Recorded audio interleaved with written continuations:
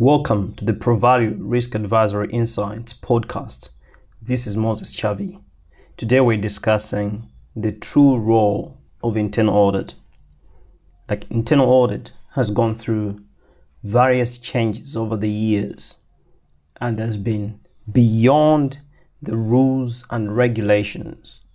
Lots of external factors that have continued to define what internal auditors do, as we also try to adapt to the environment, to regulatory requirements, to the changes in the setup and matrices of especially big organizations.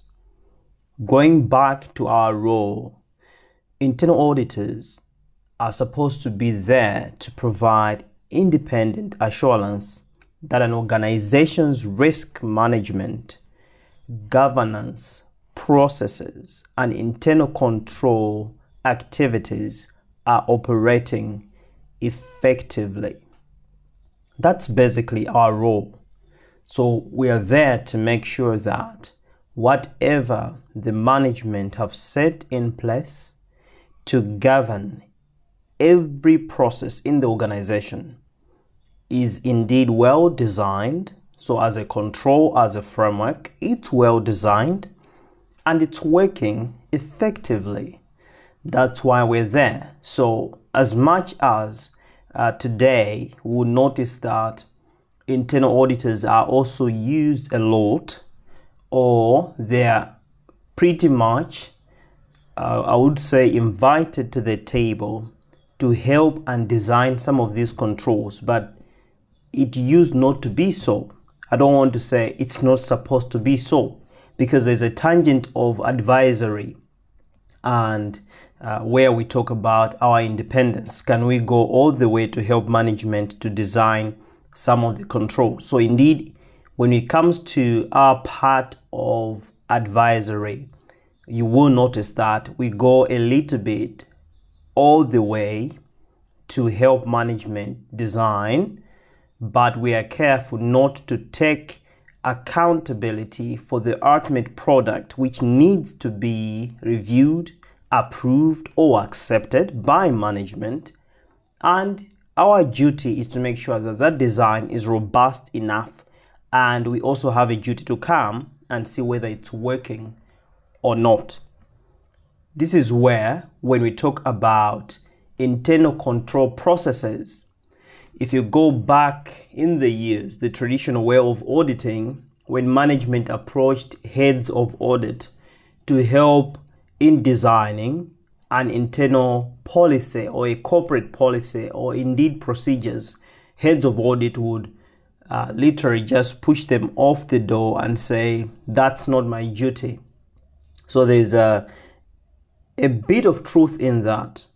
But unfortunately, times have moved where if management is willing to design a control or to design a framework, internal auditors need to be excited that we have a management which is willing to governize the place and make it resilient to or against risk. So we still come in, and if it's something that we cannot put our hands on based on knowledge or based on the independence factor, we still come in to recommend other external consultants who can come and do that job.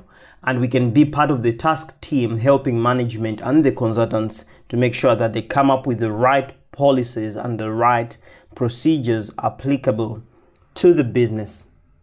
So if you look again at the modern focus of internal audit, organizations have changed. We cannot be stuck with financial audits only. And I know and I understand that this is a subject that's always on the table today. And many people have written on it, many people have spoken on it.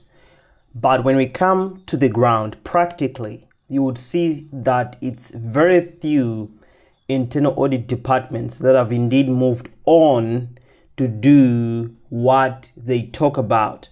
So if you look at the annual audit plans, you still see that most internal audit activities are stuck with financial and compliance audits.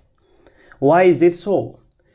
talking to a number of chief audit executives, what I've learned is, one, skills. For example, you would want to do a cybersecurity audit, or you would want to do a cultural audit. But the problem is, when you look at your team, you don't have that composition that can actually give you the confidence that at least one internal auditor can do or can lead the field work in this particular project. So what do? Default settings. So team or training are one of the things that are actually setting back the internal audit departments to be more versatile and to be more modern.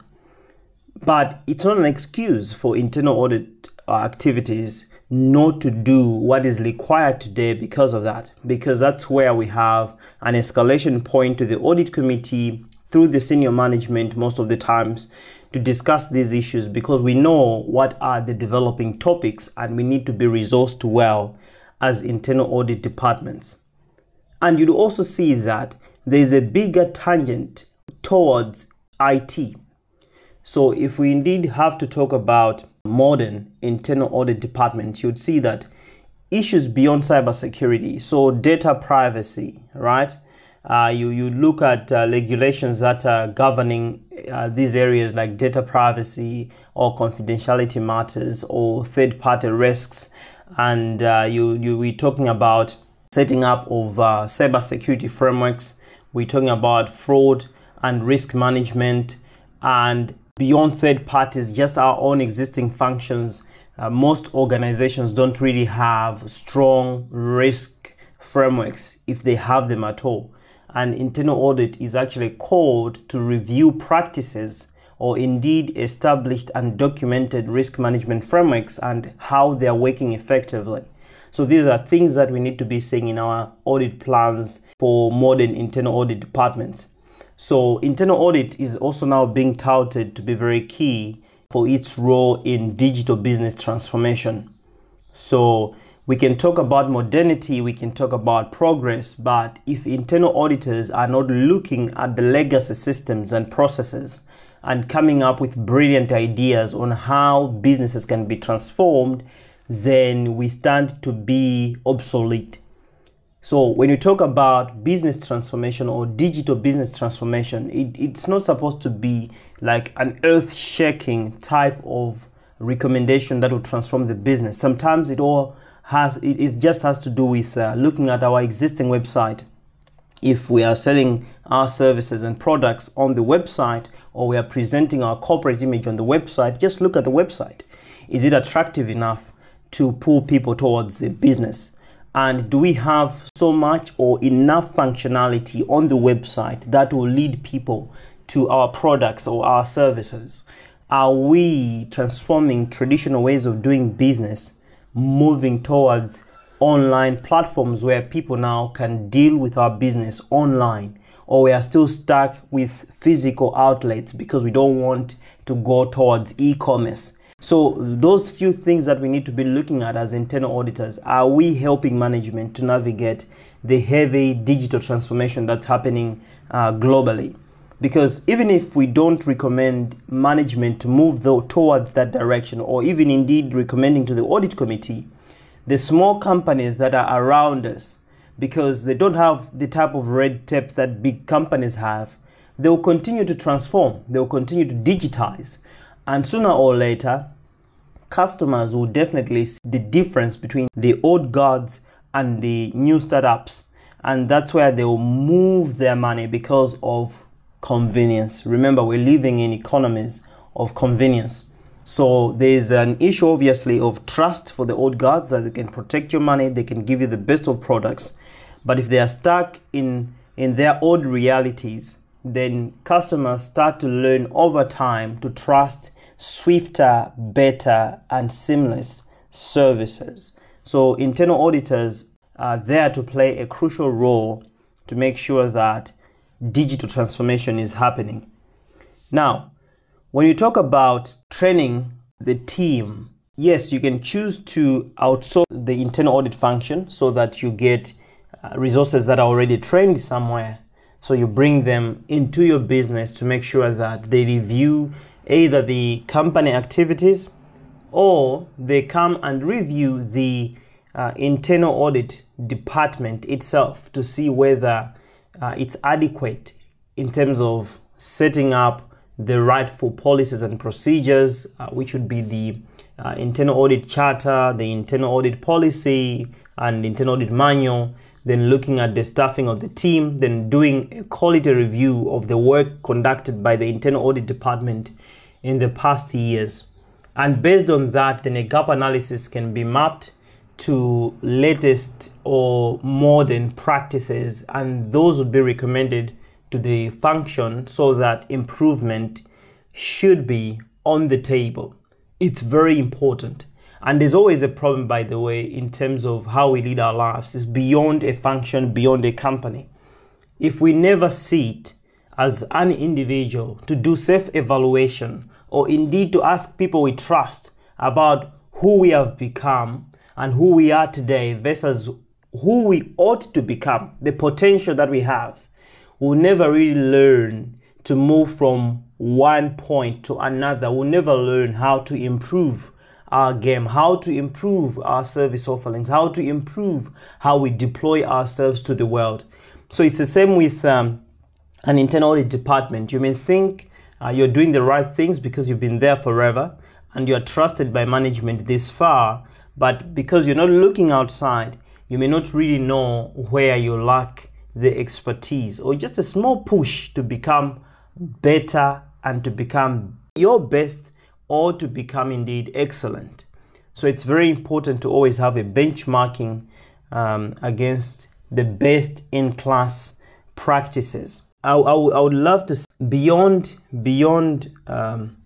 consultancy, just giving an example, beyond consultancy, for example, at ProValue Risk Advisory, this is one thing that we also do. We review existing frameworks of internal audit departments or risk departments. We do conduct gap analysis, and we do devise strategies that can enhance internal audit departments and risk departments to attain the modern structures that are required for today's organizations, because management and the boards have gotten used to traditional means of conducting assurance services to the point that when there is a weak link that needs to be identified in an organization, it's usually the same assurance services that we believe are doing a great work. But what if a layoff or redundancy is required because of cost cutting? Are the assurance departments going to be the easy target because the traditional value that management has seen, they've gotten so much used to it to the point that even audit committee would believe that yes, this has become so mundane and we can do without it. So it's very important that, especially for heads of departments in internal audit and risk management, to stay on top of the game all the time and make sure that value is blown through the trumpet. And indeed, when we look on the ground, that value should really be proven by what we are doing, the results we are achieving, and the value that we have embedded in our annual plans.